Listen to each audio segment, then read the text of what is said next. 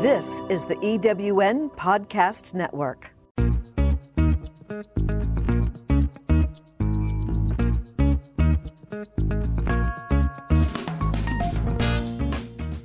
Welcome to Late Boomers, our podcast guide to creating your third act with style, power, and impact.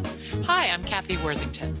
And I'm Mary Elkins. Join us as we bring you conversations with successful entrepreneurs, entertainers, and people with vision who are making a difference in the world. Everyone has a story, and we'll take you along for the ride on each interview, recounting the journey our guests have taken to get where they are, inspiring you to create your own path to success. Let's get started.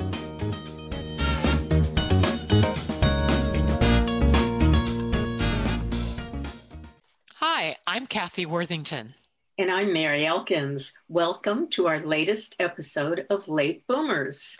Our guest today is television director Anthony Rich, whom you will all know when I tell you he has been the director of Big Bang Theory.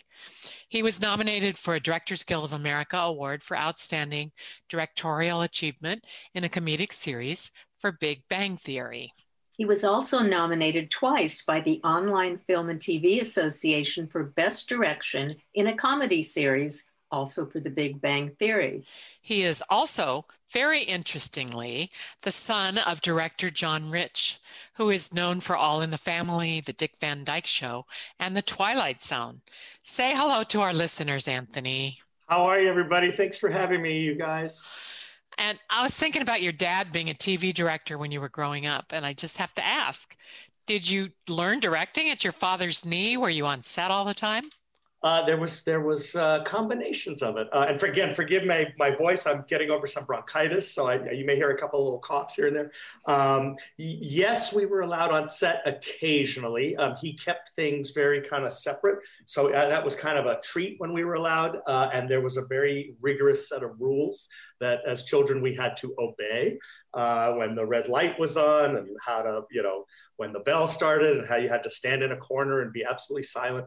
And we also found out the hard way what would happen if those rules were disobeyed. And I probably was about 10 and my brother was 8. And my father was directing a sitcom called Billy, and it was based on an English sitcom called Billy Liar, and a young actor named Steve Guttenberg was the star. And they would have these, so Billy's had this fantasy life, and so they would have these special kind of guest stars. And so there was an episode where Lou Ferrigno from the Hulk got to come, so we got picked up and taken to the studio and got to meet Lou Ferrigno. And but there was a moment where and it was a single camera show, so there's no audience, and they were rolling, and Steve Guttenberg wasn't in the shot, and he was kind of horsing around with my brother. And we were always told, you stand in that corner, don't speak, don't move, and if you so much as cough or sneeze, you're out of here. And I don't know what happened, that we missed the bell somehow, and my brother was horsing around with Steve Guttenberg, and the take started, and my brother giggled and laughed really loud, and everything stopped. And we hear this roar of my father saying, "And cut!" And you can't believe how fast two little kids can be grabbed by the collar by a production assistant, tossed into a car, and driven home. So, that was that kind of experience. I did have some sweet, wonderful ones. When my father was directing All in the Family, I was when he started, I was only 2. So he was on that show from 70 to 74. And I want to say by around the end, when I was about 4 or 5, I knew enough about the show that I knew who Archie was. And I had a moment, and I was terrified of him. So I'd go to the set, and my father was a very big man and tall, and Archie was big man and tall, at least from my perspective. And so I would cower behind my dad's legs. And Carol O'Connor, I think, didn't like the idea that here's this little kid that's terrified of him. And I have this memory of him kind of getting down on his knee and saying, "Hey, listen," he said, "so I don't want you to be afraid of me." And he says, "Now you see that chair?" He said, "Now that chair, that's my chair. I am the only one allowed to sit in that chair, me or one of my friends. And I would very much like it if you'd be my friend. So Oh. can you come sit in my chair? What do you say, pal? And I did a little nod, and he picked me up and he put me in the chair. And then in high school, I went to the Smithsonian on a school trip, and there's the chairs, and I'm like, I sat in that chair. So yes, I've had some of that. I was on the Brady Bunch set. My dad had done the pilot in the first 6 episodes, but then Florence Henderson was a neighbor, and she had become good friends with my mom. And again, that when Brady Bunch was on, I was an infant. But we watched it when I was 5 and 6 years old. So we got to go down, and Ann B. Davis, who played Alice, went to Michigan with my father, and that's how she got the part. And so, we knew a lot of the people. We knew Florence's family. And so I do remember being on that set too, and getting the concept of these big stairs, and you go up the stairs, and at the top of those stairs, and then you get there, and there's absolutely nothing. It's just, plywood and another set of stairs going down. So it's just your child's brain kind of figuring out, wait, there's something rather odd about all this. But it was odd and kind of magical. So yeah, so it sounds like it. Yeah. How did you get into show business? Was it the influence from your dad or some other motivation that started you on your path? It's interesting. Early on, it was right around when I was a junior in high school. My father had a show, and he would kind of work sporadically. He was a kind of producer for hire, a director for hire. Then he started his own production company, and then at Hollywood, things go, they don't go. So my dad spent a lot of time away on set. He spent a lot of time at the kitchen table in a bathrobe and slippers of my childhood. And so when I was in high school, he had a new show. They had 2 actually, and he was the executive producer. He'd formed a production company with Henry Winkler, and they had 2 pilots. One was a sitcom called Mr. Sunshine, and that was starring Jeffrey Tambor. And the other was an action show called MacGyver. And my father was going to direct. He was going to be the executive producer on both with Henry, and then he was going to direct Mr. Sunshine. And at the time, I was ready for my first summer job. I was 17. And I said, Dad, I'd love to come and be a runner. And runners, back then, that's what a production assistant was called. You'd be a runner or a gopher. And basically you were a gopher, like you go for this, run for that. It was the lowest job on the totem pole. And I said, I'd really love to, work this summer. And he said, absolutely not. I don't believe in nepotism. And if I hire you, I'm taking a job away from someone else who deserves it. And if you, want to work in this business, then you need to go to college and you need to go get a degree. And then when you get out, you go get a job just like everybody else. And it was kind of, the door slammed. He's just not fair. And then my mother said, she looked at my father and said, you have a show and your son wants to work on it. So you are going to hire him. And so I actually got my first job because my mother insisted that my father hire me. Good for her. Yeah, so that's, and the sad part of the code, and part of the story, it didn't quite happen like this, but in my memory, she said, and you're going to hire him. And by the way, I'm leaving you. And it wasn't quite that fast, but I would say within about 3 or 4 weeks, they split. So I'm now the assistant for my father, an assistant for my father at Paramount Studios in the summer of 1985. My parents have just split. And he was a challenging person on a good day. He was that old school, screaming, yelling, kick the chair. He once kicked a chair across the stage, all in the family, and broke his foot, but wouldn't let anybody know that he'd done it, stomped off stage. And so here I'm this 17-year-old kid and working for him and not in a great mood to begin with. So fortunately over time, I learned to prove myself, and I kind of, worked as a PA that first summer. And I thought, oh my God, I want to do anything else. This is a business filled with crazy people, and with my father, the craziest of all of them.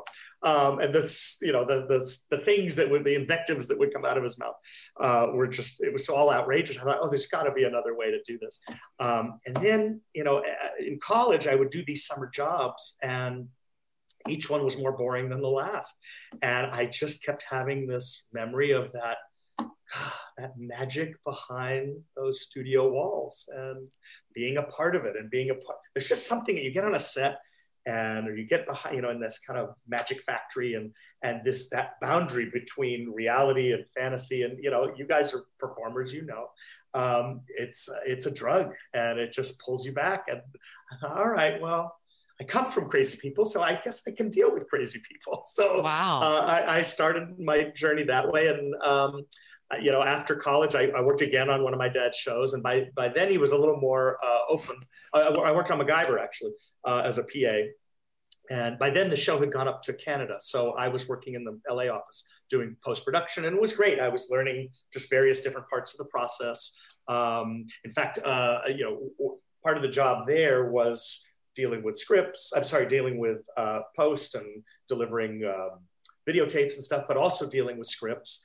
And many of the writers were in Los Angeles. And so they would send, there was no email and barely fax back then in the mid 80s, late 80s. And so I would copy the scripts and you'd get them out for distribution. And I taught myself the process of looking at a story treatment and looking at what a teleplay would be. And for fun, late one night, several nights that first summer during college, I tried my hand and wrote a MacGyver that was so off the wall that when I gave it to my dad, I said, well, this is really interesting. And by then, the MacGyver had a showrunner that was in Canada, a guy named Steve Downing, who ran the day-to-day, was the head writer. And we sent this script up, and the response was, it was a teleplay, a story treatment. The response was, this is so off the wall, we might just have to do it. And they actually bought it, and they did it, and it aired as the 5th season finale. So that's my one and only script that I've sold, or treatment. They wouldn't let me do the teleplay. But I was 21, and, I heard, I wrote this episode of MacGyver, and then they shot it, and they flew me up to Canada to watch them film it. It was awesome. Wow. And talk about magic. Yeah, it was wild. And there was a scene in a hospital, and you walk in, and there's prop people carrying things that you had invented in your head. It's like, that's really cool. So, that just kind of launched it. And then I got into the Directors Guild. Basically, by the time I was about 23, my dad was on board with me working. And he said, we really should get you into the guild for the pension. I was 23. What am I thinking about a pension for? He said, it's good health insurance. And amazing. He said, there's a way to get you in as a stage manager. And he says, but, it sounds like he opened a lot of doors. He really tried to prove to everyone that I was not getting a free ride. So without getting into crazy detail, there was a lot of screaming and yelling and, making sure I knew my place and things like that. So, but I did get my first break on one. I did 2 of his shows. And then that's kind of where it went from there. So, and who do you think was your strongest influence or mentor? Well, I would say I would give you 4 people. My father, obviously, first of all, and kind of, he was brilliant at what he did. And that also made it very difficult because, he would yell and scream and he was right. And so you're like, oh God, he was also somebody that he would make you feel like you're about 2 feet tall. But you learned that way. And frankly, early on, I thought, oh, I don't have the temperament to do this, to be a director. And so I thought, well, maybe I'll try and pursue a career in writing. And I've written I optioned a novel and I wrote a screenplay, both of which got optioned, never got made, which is also the story of Hollywood. And as I kind of was working my way, when I was an assistant director for him, it was starting to affect our relationship. So I actually said, you know what, this isn't healthy. So I said, I don't want to work for you anymore. And when later he would tell it that it was he would tell it the reverse. He would say, I said, Anthony, I'm going to send you out in the world. I'm not hiring you anymore. And that's how he told people. And I thought, okay, well, you can have your opinion about how it was, and I'll have mine. And who are the other 3 people? Well, so I started as a second AD work. I filled in on Home Improvement. And that got me into the Wind Dancer Company, and they were spectacular. They had a show, it was a spinoff called Thunder Alley, and it had Ed Asner and Haley Joel Osment. It had 3 different mothers throughout the run. The first one on the pilot was Felicity Huffman, and then a woman named Diane Venora did 8 episodes, and then the main mom was Robin Riker. And one of the directors there was Robbie Benson, who was the actor from Beauty and the Beast. And, Robbie had a huge career as an actor as a teenager. I'm sure you guys remember him, and trying to remember some of his Ice Castles. And but towards the, after he kind of stopped acting, he was directing full time in a lot of sitcoms, doing Ellen, and he kind of took me under his wing. And so I worked my way up the chain with him. He made me a first AD the first time, after working several seasons with him as a second AD. And he really taught me how to think like an actor. And not just as a director, but as even as an assistant director. And I'd be a new first AD and say, go stand in the set and see what you see. And so before every run through or before we'd start filming, I'd stand where the actor stood and look around, and then suddenly you go, oh, well, there's a ladder where I would be crossing, and I would see things that you don't necessarily see from the comfort of the camera aisle. And so he really taught me how to think like an actor. He also said, it was probably the best advice I'd ever got. He said, go take an acting class. And, I'm the world's worst actor. You're not. It's just not, it's just not something that comes natural. And that's why he said, go and do it. And a friend of mine from high school grew up similar. His father started, I think it was South Coast Rep. He had a big theater. And so the guy that I went to school with, his name's Stuart Rogers, and he had an acting class. I think he still teaches today, and he was spectacular. And I said, look, Stuart, I want to study, but I want to be a director. I have no desire to be an actor. Can I just kind of audit or, watch? And he said, or direct some scenes. He says, I think you should just be a participant. And it was also great advice on Stuart's part. And one of the assignments in the class was to write a monologue about your life, about 30 minutes, and then get up and perform it. And, here was a class of 30 kids or 30, people, mid-20s or whatnot, that I'd become my friends. And I had no problem writing it. I had no problem memorizing it. And I had no problem delivering it. But standing up on the stage in front of 30 people, 30 friendly people, and your mouth goes dry and your throat goes dry, and you thought, and it was, so Robbie's lesson was, it taught you empathy. Like, this is what the actors, go through. And I'm telling you, and we can talk about this a little bit later on, every actor that I've ever worked with, no matter how famous, and sometimes the most famous, they get those nerves. And, and the more famous they are, the more they have to lose. So I would say Robbie in particular really taught me how to think like an actor. And it was just a great gift. And he's been so supportive when I started directing. We still email. He teaches. So I've done some of these Zoom classes with him. I saw him, it was about a year and a half ago. He was at University of Indiana, or Indiana University. And I did a thing like this, talk to the class by I guess it wasn't Zoom, but it was some teleconference thing. It was fantastic.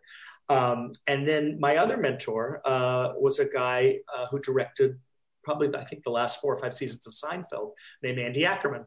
And Andy started as an editor, had worked on Cheers, and had worked on WKRP. Ironically, was my father's editor on the Newhart pilot, which was Bob Newhart's second, the one in the inn in Vermont. And I had booked a series in New York with Al Franken as the first AD, and Andy was the director for the first, I want to say 2 or 3 episodes. And I remember being terrified because my whole, as much as I loved Robbie, like when Robbie got intense or if he got upset, that beast face comes from something, and they draw a face. So I would see that look, and and it was with Robbie, it was always very short-lived, and there was always love behind those eyes. With my father, was terrifying. I've worked for other producers that could be terrifying. This old school. There just was. There could be a lot of tension in comedy if you get catching my drift. And so here I'm coming to New York on this brand new show. I've never worked in New York before in this capacity. I was nervous about the crew there, and here's this Andy Ackerman, and he shows up, and he's tall, but he's the most laid back. He lives in Pasadena. He has a place in Newport. He's a beach guy, and he says, how are you? And he says, hey, how's your dad? I was, oh, my dad. He said, yeah, I was his editor. And I said, oh God, I'm sorry. I hope he didn't yell at you. He goes, no, he never yelled at me. He says, I heard it. So I was aware, I witnessed it, but he was pretty good with me. And after spending a couple episodes with Andy, and he just has this kind, calm demeanor and calm personality, I suddenly thought, oh, wow, I can do this. Because I always thought to be a director, you had to be that old school. I joke about this. One of a dear close family friend is, and I hate to be doing the name dropping, but I'm going to be doing some of this today, is Rita Moreno. Her daughter's a very good friend of mine. And, you know, my whole thing as a child growing up of what a director was Rita on the Electric Company.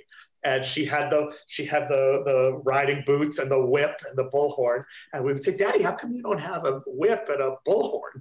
You know, like the lady on the Electric Company. So I always laugh with Rita about that. And, you know, with my father, you know, if you spend some time working with him, you realize some people don't need a bullhorn. You know, all he had to do is open his mouth and you knew. And I would say those people, so, you know, my father, Robbie, Andy Ackerman, and then we'll get to this too. Chuck Lorre changed my life at Big Bang Theory. And you talk about genius. I mean, the man he's a musician. And so he has perfect pitch when it comes to comedy. And that's not just the script, but it's every detail. Every prop, you know, just you name it. I remember when I got to Big Bang and I watched him go. It was a brand new show, and he went and looked at the bookshelf, and he would look at the book titles. It's like, people will freeze frame this, so these book titles have to be accurate. And so he really taught me about detail. And I can go on about Chuck. He's the reason I'm a director in many, many more ways than just that he gave me my first break. I mean, honestly, you guys, apart from directing some little scenes in Stuart's class, which were pivotal and terrific, and I did a one-woman show that I developed with a friend of mine named Lisa David Dean.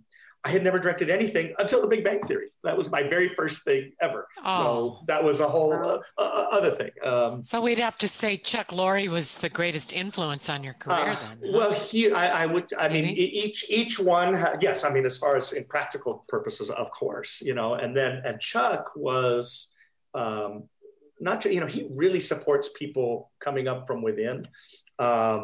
You know, when I asked if I could direct one, it was the third season, and I was actually planting seeds for the fourth season. So I want to say it was probably in January I was asking, and I asked my line producer, so an amazing woman named Faye Oshima, who's also been a mentor. I've worked with her for years and years. That's how I got Big Bang Theory. She brought me on, and I said, you know, Faye, I'd love to be considered at some point. And, you know, before Big Bang, I had been on every single sitcom. If you look at my IMDb, it's every show that, you know, you've either never heard of or barely ever. And some of them had huge stars. And my big wish, I just kept saying, I just want to go to a Christmas party. And because every show, you know, you'd started in July and it'd get canceled by Thanksgiving. And, you know, and then the next run was, you know, pilots in February, March, April, and then you're unemployed. So there was a lot of unemployment. And Joey, my husband, said, you know, you might want to start dreaming a little bigger. and I thought, yeah, you're right. Because a couple times I said, I just want to go to a Christmas party. And we'd go to the Christmas party and they'd say, oh, and by the way, this is also our wrap party. That happened twice. And I'm like, oh God. So, but you know, here's the flip side of that. And this is why, like everything in life, it all happens for a reason. So I ended up being a first AD for 12 years before Big Bang. And probably 9 years before Big Bang, but I'd worked for 12 or 13 years before that. But every show that had been canceled, I knew all those showrunners. And when I did finally start directing, I ended up almost all of them. I would get shots on their various shows. And some as recently as last year when I was doing Man with a Plan, I had worked, that's Jeff and Jackie Filgo. I had done a series and a pilot with them. I did Hot in Cleveland because I had done a series with Suzanne Martin. Marco Panett, I did Kirsty with him because I'd been on I'm with her. So it's like all of these different shows. So it just shows you, it no matter, you think you're struggling. And frankly, I didn't find it a struggle. It was fun. I was making a living and I enjoyed what I was doing. So it was all, you know, all good stuff. It's a great living. So yeah. Chuck Lorre was the one who gave you your first break as a director. He did. what did you work on with him? How many shows or what shows? Well, when I was starting, it was only Big Bang. So I had, and he didn't know me. Faye brought me in. Faye Oshima brought me in, and we had done the first 2 seasons. Had gone very, very well, and we were halfway through our 3rd season. And by early on, they were trying several directors, and then a wonderful director I'd worked with before became the house director. His name's Mark Sandrowski. We're still friends today. He's another one. I've learned a lot from him. And what was happening over those couple of years at Big Bang, he was very open to me asking questions, and I had done this on other shows too, where, like I would have gotten a break much sooner had some of these shows that were canceled been picked up. But I very often tried to teach myself, you just watch and learn and say, okay, well, how would I stage these actors? And so I would get the script and I would break it down and just test myself. And especially as Big Bang, once Big Bang, we realized, okay, we have a home here for a while. I had time, and the more you do something, the kind of easier it gets. Even Big Bang they were big shows. The one comment that I used to hear, like, how hard can it be to have, 5 people sitting on a couch? Let me tell you something. The hardest. The precision and also what Chuck demands, the precision of that and the way you have to cover people. And, Jim Parsons, he's sitting in the middle and you never know what, or you do know, but like which direction he's playing things. You have to have a camera on. You sometimes need 10 cameras, but you only have 4. So you have to figure out how you're doing this. But so because I had a home for a while, I was able to kind of test myself. And what was really interesting, I would shadow block, meaning I would take the script that before we'd even rehearsed it, I would try to stage the actors. And my process too, when I'm staging a scene, when I'm directing, and a part of this I learned from my father, part of this I picked up from other people. I try to give everybody start marks and then not really say much. Just say, you're going to be here, you here, and then see how it kind of lays out. And you're thinking with cameras in mind, but you're also thinking primarily with story and relationships. And, and so much of sitcoms are they're in 2 shots. So if you have people, engaging with these, you have to make sure certain people are next to each other, because if they have an aside or they're sharing a look or whatever that is. And so you have to, all of that kind of goes into your staging. And so what I would do is kind of pre-block it myself and compare it against Mark Sandrowski. And I found something really interesting. There were a couple of occasions where I would block it the same way he did, except it was mirror images. So for example, if you're in a bar, there were like 5 characters, and I would put, if I had Kaylee on the far left, Mark had her on the far right. And, and the relationship was exactly the same. And so I went to him, I said, look, isn't this weird? I have everything, the relationship exactly the same, except it's completely opposite to what you have. And he said, well, there's just many different ways to do things.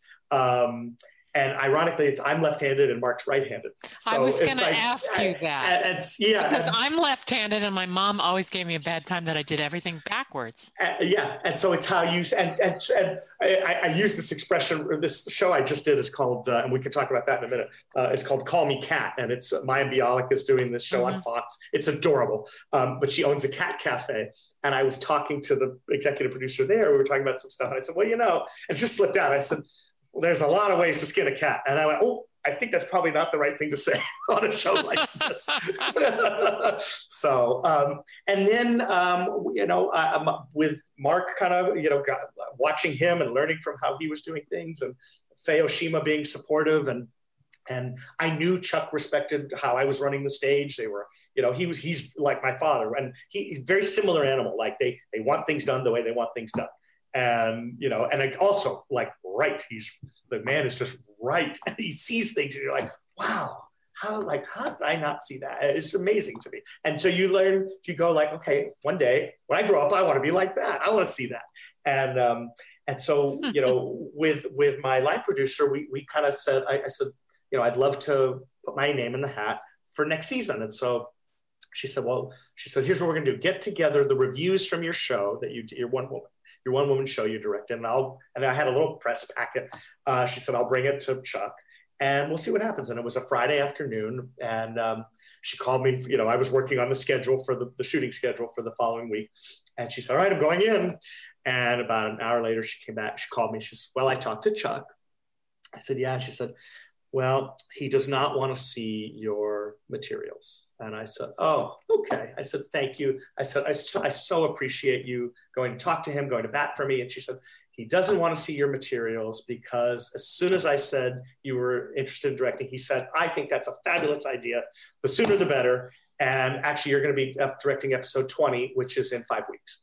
And I'm sitting there. And, this is a person that, I every year I ask Joey, my husband, he sweat it out with me. What show am I going to get? Am I going to get a show? I'm going to sit one out. Getting an episode to direct on The Big Bang Theory was the easiest job I ever got in my entire life. The easiest job by way of, 15 years of climbing the ladder. And I, at that moment was about, 20% excitement and 80% sheer terror. Like, what the hell have I just gotten myself into? And then, I got that episode. It went amazing. And then every year, Chuck would give me another one, or sometimes two. And then he had a new show called Mom. And I got a call. I was sitting in Faye's office, and she hung up and she said, "You're about to get offered a Mom." And I never asked for that one. And basically, when I thanked him, he said, I think you're going to be a good match for those ladies. And it was. That was so. They also had their own house director. But so to be able to get episodes here and there, and I directed 8 of those, and I loved that show. That was delightful. It's just been amazing. And then as I started to direct more and more, it was an interesting thing that happened. I got an agent. Between Faye and one of the vice presidents at Warner Brothers had been incredibly supportive of me. And her name's Maddie Horn. And between Faye and Maddie, they actually helped get me an agent. So I have an incredible agent at UTA. I'm still with. It's been 8 years. And when I first started going out, the kind of trajectory when you're a kind of a first AD becoming a director, you hit the Disney shows, you hit Nickelodeon shows, and so and for about a year or two, I did just nothing but general interviews. And the weird thing is that we don't have kids. I don't watch those Disney shows, and there's nothing against them, but I've heard that they're just nightmarish to work on, that they are all enormous episodes with special effects, and and there's kid hours and there's all this stuff.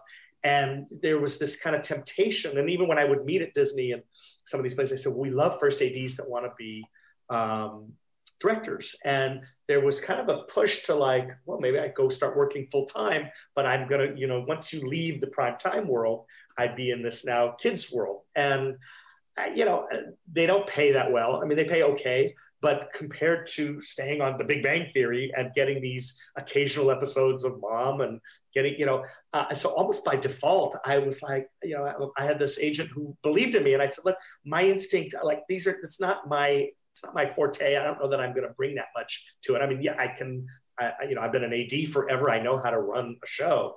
My instinct is to stay at Big Bang and kind of slowly work our way. And it really paid off. And he was on board from the very beginning. And by accident, we just targeted big network shows with big stars. And even, I did quite a few on TV Land, which became, I forget what it's called now. But I did some Hot in Cleveland's, Kirstie Alley, and it ended up being this kind of wonderful by default break that I was very selective about what I would book out for. And then Chuck also was supportive of me coming and going. And it also didn't hurt that his daughter had started as the set PA. And she's become one of my dearest friends. And she got in the Directors Guild as a second. And she climbed the ladder. And what was even more wonderful, so when I would leave, she would first AD, or when I would direct, she would first AD. And then eventually she started to direct on Big Bang, and I could first AD for her. And that was just, to be, I feel like I was a wonderful student, and I also got to be a good teacher, and to have your student, direct, and you get to be there that was just outstanding. And she's doing amazing. She's the first AD on Bob Hart's Abishola, one of Chuck's shows. She's directed over there. She's directed Young Sheldon. And, it's just been great to kind of all come up together, and would you say then that Big Bang Theory was your favorite show that you've worked on? Or do you have a favorite besides that? I have other ones that were really fun. Big Bang Theory was, I don't think I will ever get to experience anything like that again. That was lightning in a bottle. It was a joyful experience for 12 years. I mean, yeah, everybody, there were stressful days and, stressful periods, but it was to be with a group of people all operating at their highest level. My friend, Gay Linville, was the associate director and on Big Bang. And she was saying, what was incredible to watch is to see everybody from the dolly grips to the electricians to the camera operators, everybody, because we knew how special this show was. You worked. And the weird thing is, like, by the time people made fun of us, because by the 9th, 10th, 11th, somewhere 11th, 12th season, we got to a point where we barely went in. We'd table read on Wednesday. You would rehearse on Thursday for a little bit. Friday was dark. Monday we would pre-shoot, and if the actors, the ones that weren't in scenes, they didn't come in. And then Tuesday, you would do rehearsal, do a camera run through, and then you'd shoot the show. So basically what had been a 5-day week was whittled down to basically 2.5 days. And wow. As an assistant director, it was great because you're like, yeah, Fridays we'd come in, I'd work a schedule, we'd go to lunch, the commissary, But when you're a director on that, and I directed on that schedule too, the pressure was so much harder because there was no rehearsal time. You had to have all your ducks in a row. And, frankly, the actors probably didn't need it, but God forbid you were a guest actor on something like that. I mean, imagine coming in and you are with the thoroughbreds and you have to get up to speed fast, just fast. And we would warn guest actors like, hang on. And sometimes if they were big stars, they'd be used to it. But even big stars sometimes would be like, wow, this pace is crazy. That would terrify me. Yeah. What would you say the qualities of a TV series director have to be in order to be successful? Oh, that's a great question. I've never thought about that. I think you have to be flexible. I think you have to... in this day and age, my father and I talked about this too. It was when in his day, the director was the king or the emperor, and obviously, Norman Lear would have been the emperor, but the directors had a lot more, especially a house director would have a lot more power and leeway to just do, be creative and do things. This is absolutely the showrunner's medium, the writer's medium. And so, and especially when you have some of these truncated schedules, you come in at 9 o'clock or 10 o'clock, and you have to put the whole thing on its feet and have a full run through at 2 o'clock usually with an hour lunch. So you have to be fast, and you're enacting their vision. And the interesting thing that happens with writers, because of the schedule that they're on, if you don't present what they've written, then they'll never know whether it works. So I remember being on Mom and this amazing episode. So they killed off a main character. I don't remember the actor's name. His character's name was Alvin, and it was one of the funniest and most you're sobbing and howling episodes. And Beverly D'Angelo was guest starring, and she's incredible. And we're trying to work out this one thing. She said, "Well, it's not working." I said, "Yeah, she said, but if I just do this or this or that," and I was explaining to her, I said, we have to show them, and like, yes, we can pitch something, but we have to show them exactly what they wrote. Because if they don't, then they'll never know whether what was in their brains works or not. And she did later come to me and she said, thank you for explaining that to me, because it's as actors and director, you're trying to make things work, and sometimes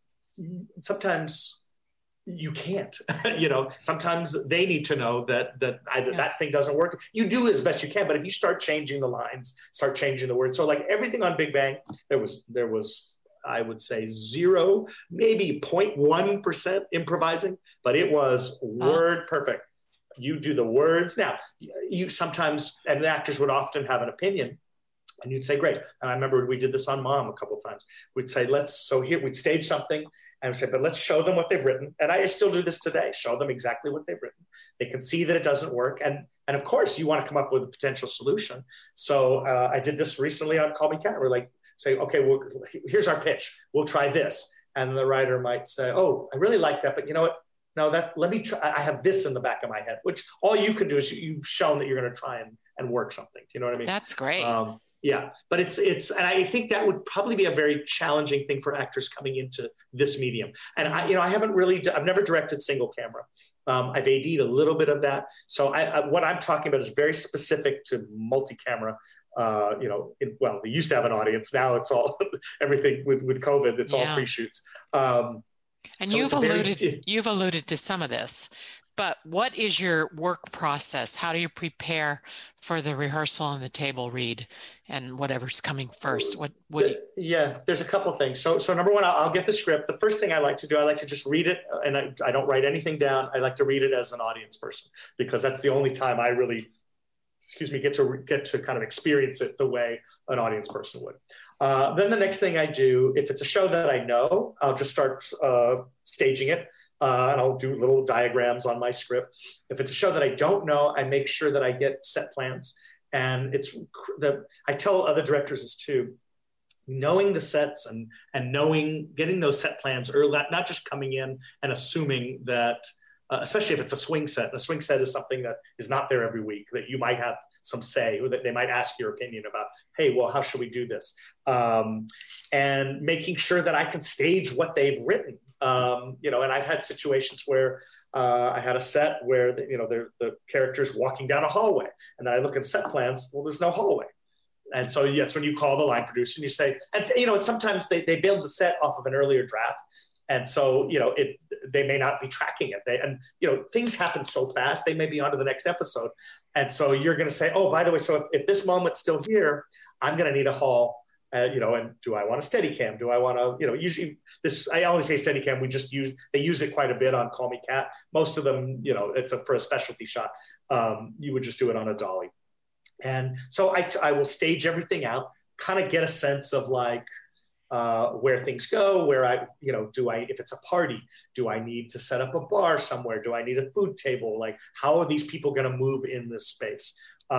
So that gives me a sense of what I'm doing. It also prepares me for the production meeting, so that when you sit down with all the department heads, they, you say, oh, here's what I'm thinking for this moment. She's going to be cooking X, Y, or Z. Or I'll just say, sometimes I won't even be that specific. I'll say, what could she be cooking? Or what would she, a lot of times actors, it's like, what do you want to eat? Maya Bialik's vegan. So it's like, we would work out whatever's in the script. If it's not something that's vegan, can we have something vegan, make it look like something that's not vegan, and so that kind of prepares me for that first day of rehearsal for the production meeting. I do a thing for the table read, and especially in these multicam shows, the table read is a performance. And I would say this also to actors coming in. Do not come in thinking I can just kind of waltz through a table read and just kind of say the lines. And I've seen it happen so many times. They just get fired on the spot. And it's heartbreaking, because they think, oh, a table read's like in a play, we're going to find the character to get. No, make some choices. If there's something really specific, if there's a pronunciation, or if there's a joke that I think, one of the moms I did, there was Linda Lavin comes, and they were making Jewish food. And so Anna Faris asked me how to pronounce certain words, and we were talking. So I had a little sidebar before the read, just to make sure people understood either how to pronounce it or if they were unclear on something. But again, if you're a guest coming in, you don't necessarily know. So you just have to be prepared to say, okay, I just want to make sure you're clear on what this joke is, something like that. And then, so the performance is not just for the actor, the performance is for the director. And I have seen directors come in with no energy, and they just read the dialogue, and then he enters the room. And I mean, you just want to kill yourself. And you need to have a voice. You need to, and I've done other shows where I've come in and you could see they've had directors they didn't like, and they'll have a writer reading the stage directions. Because there's a pace and there's a rhythm to it. I also will go through, and sometimes there's a lot of heady description. I trim that down. If there's something like Leonard, Sheldon, Penny, and instead of you don't want to say all those, you say the gang went across to the restaurant. And so so I always kind of rewrite my script as a performance piece. So I guess in a way I am acting, but and then I don't do this as much anymore. If I have time, I'll read it out loud. at home in my office just to make sure I'm not skipping over any words. I make sure that I turn the page. I make little arrows to myself because you're on, and you only once that train leaves the station, boom, it's and everything rides on that read. That's such a great piece of information for aspiring directors out there. And actors. And actors, absolutely. Yes. And you may have alluded to this. This is kind of a threefold or twofold question. What would you say is the difference between directing a TV comedy series, the process of it, and the feature film directing process or drama series process? And also, would you say that comedy is harder to direct than drama? Well, here's what's it. So I have never, like I said, I've never directed a feature. I've never directed a drama or anything single camera.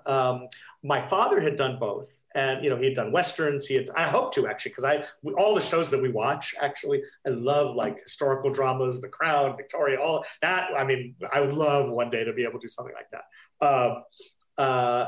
My father always said comedy is so much harder than drama.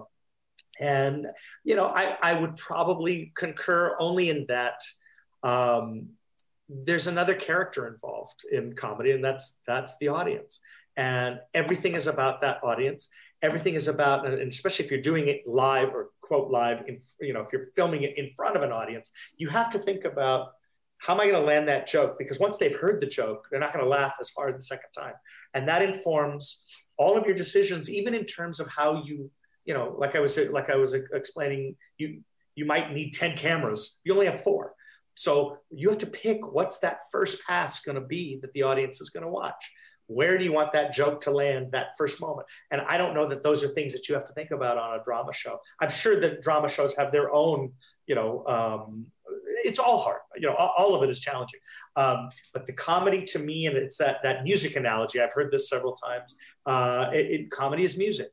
And I got this even a little bit from Robbie, because at one point they had me doing, so a lot of times when you're an assistant director, you'll stand in before the stand-ins get there on a light rehearsal day. I might read for one of the actors, And I think on one of the shows I was doing with Robbie, I wanted to audition for the radio announcer because it was $500 or something. And he was explaining there's a rhythm to and I wasn't quite hearing it. He was saying, no, you say it da-da-da-da, or, and I didn't, I can hear it now, but when I was first starting, it really is notes, it's music. And it's waiting for those beats. And when a lot of times drama actors will come in, and even comedy actors too, to an extent, but you have to remind them, guys, you got to wait for your laugh. You have to have a false, people that have done theater do much better in this multi-camera medium than movie actors. It's that how is it? Yes, of course you want to answer that person. They just said such and such, but there's another little piece that's there. The audience has to catch up with you. So I think there is a bit of that. And then yes, you're constantly and like certain actors, I will put in a position. This is a sweet story I can share. When I was doing Hot in Cleveland, we had a huge scene. It's a big auction, and Betty White kept going up on her line, and she's hysterical. And she'd go up on her line, and then she'd stop, and she'd look out at the audience, and then just go, "Nurse!" And I mean, it just brought the house down. And she's 93 years old, and we get through the take, and I before I got notes from the producers, I ran around the corner, and because I knew, even though I knew she was upset at herself. And so I see Valerie Bertinelli is comforting her, and I kind of got down and I looked at Betty and I said, "Now, Betty," I said, "this is not a play." I said, "I put you in that spot for a reason." So she's a single, meaning I can pick up her line with her line at any point. We just go to it, right? I said, "So don't worry about your line." I said, "I'll pick you up right there. This is all intended, number one. And number two, those people love you. They are eating this up. You could recite the phone book and they'll go crazy." And the relief on her face, she just like, "Thank you for telling me that." And it just was to get one of those lessons to me that as nervous as I get directing, it's like, Betty White gets nervous? Are you kidding me? And so many of them do. And it just shows you, right? It's just like Linda Lavin said the same thing. She goes, "I get nervous before every run through." And I was right before, it was one of my early moms, and I was like, my lungs are in my throat. I'm terrified. She says that to me. I go, oh. So like, okay, if Linda Lavin can get nervous, if Betty White can get nervous, then it's okay that I'm nervous. Well, I saw a photo of you with Stephen Hawking on the set of The Big Bang Theory. Did he contribute to the show? And do you have a story about him? Yeah, he was a guest star. We went to, so once a year he would come out to Caltech. And, because of his health was so frail, like, they had used him, I'm trying to remember the lead up to it. They had, Wolowitz's character used to do imitations of Stephen Hawking. And then I think they had a running gag where they would actually have Stephen Hawking's voice, and he would talk to Sheldon, and he would record it and send it in. And the timing worked out that he would come to California once a year, I think. And they somehow worked it out so that we went to him because they were afraid it was going to be too difficult for him to travel, and because he would stay at Caltech, all the meals were there. And that particular episode, it was directed by Mark Sadrowski, but it was a hiatus week, so he was away in Michigan teaching a course. So Chuck actually directed that scene. And, it's like, think about that, like you're directing Stephen Hawking. And the other thing is he wanted to do his own, so he knew, he pre-programmed the words, but he wanted to do it. He wanted to do the lines, with actor timing. Well, the problem is when you would talk to him, it sometimes could take up to 2 minutes before the words to come out. And at one point we were, Sheldon had said, it was Jim Parsons had said his line. And it was very hard for Jim too, because, here you're acting with someone and you have to stay in character, knowing that it's going to take some time to get the response. In editing, it seems like it's instant. But it ended up being just an amazing episode. And then ironically, he was well enough and he wanted to come to the set. So that week, he did come for a run through. We had Mike Massimino was an astronaut who'd been up to the space station, and he was a recurring character on Big Bang. And we loved him. And they did a thing, a satellite link up with the guys in space. And we got to talk to them.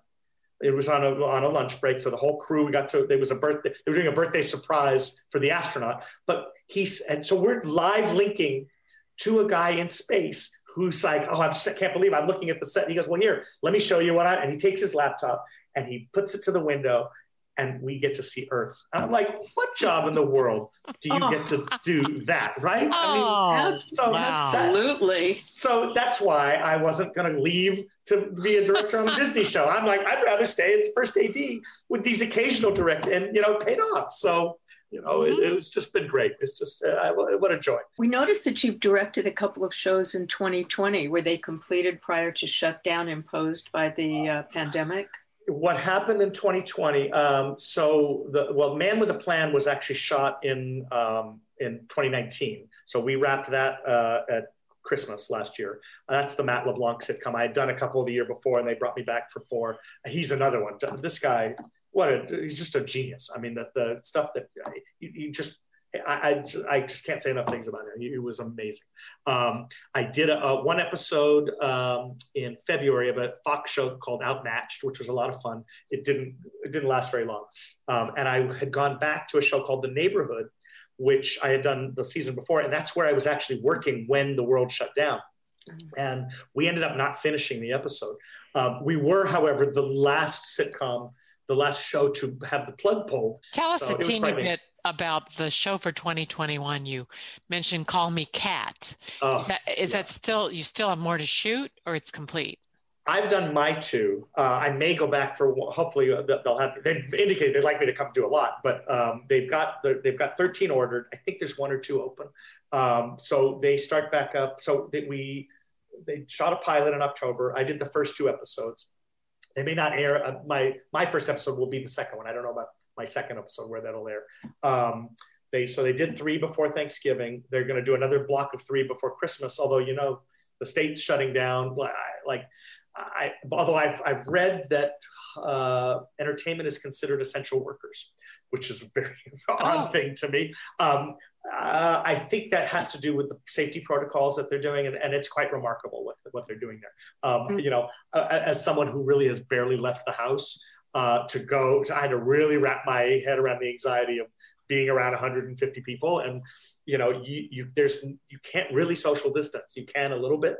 They kind of group you into pods, but I'm with the actors and I'm with them when they don't have masks on. So I'm wearing a mask and my glasses plus a shield, and you get the daily testing, and then before you even get on the lot, there's an app you have to deal with and take your temperature. And so, but even with all that, there's still shows shutting down. There's still people testing positive. But I don't think they're giving it to each other there. I think they're coming in positive. So they're catching people soon. Yeah. But but the show it's adorable. I had more fun. I interviewed for it way back before the shutdown. It's based on an English sitcom called Miranda. And if you've never seen Miranda, I highly recommend it. It's on Hulu. And then Great. It's absolutely hysterical. And then this is Mayim Bialik stars in it. She's from Big Bang. Jim Parsons from Big Bang is one of the producers. So you can see where I got my entree from. And it was so good to be back with them. And it's got this wonderful cast. Susie Kurtz is in it. I had just been with her on Man with a Plan. Leslie Jordan, who's from Will and Grace, and he's hysterical. Cheyenne Jackson. And then there's some wonderful young newer actors who are just great. We will really look forward to that. And we want to thank our listeners today, because our guest today has been television director Anthony Rich. Thank you for talking with us today, Anthony. You guys, thank you for having me. This was a blast. Thank you so much. That's my pleasure. That's great. Awesome.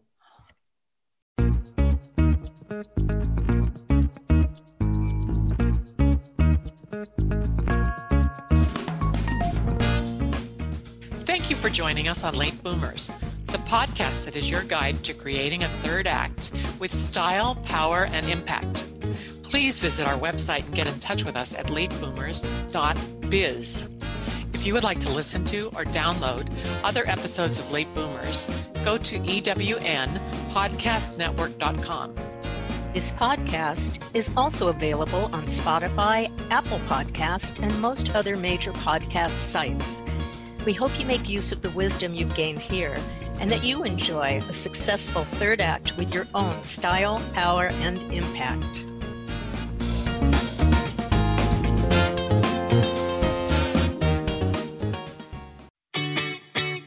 Have you ever asked yourself this question? Why is it so hard to make a buck? I know I have. Hi, I'm Sandra Yancey, founder and CEO of eWomen Network. What I have discovered after going from the brink of bankruptcy to running a multi-million-dollar award-winning business is this: you can't build $1 million dream hanging around minimum wage mindsets. My mission is 1 million women entrepreneurs generating $1 million in annual revenue. So here's what I've done. I've created the mother of all entrepreneur success programs that you can access online on your time. It's called Monetize Me Now.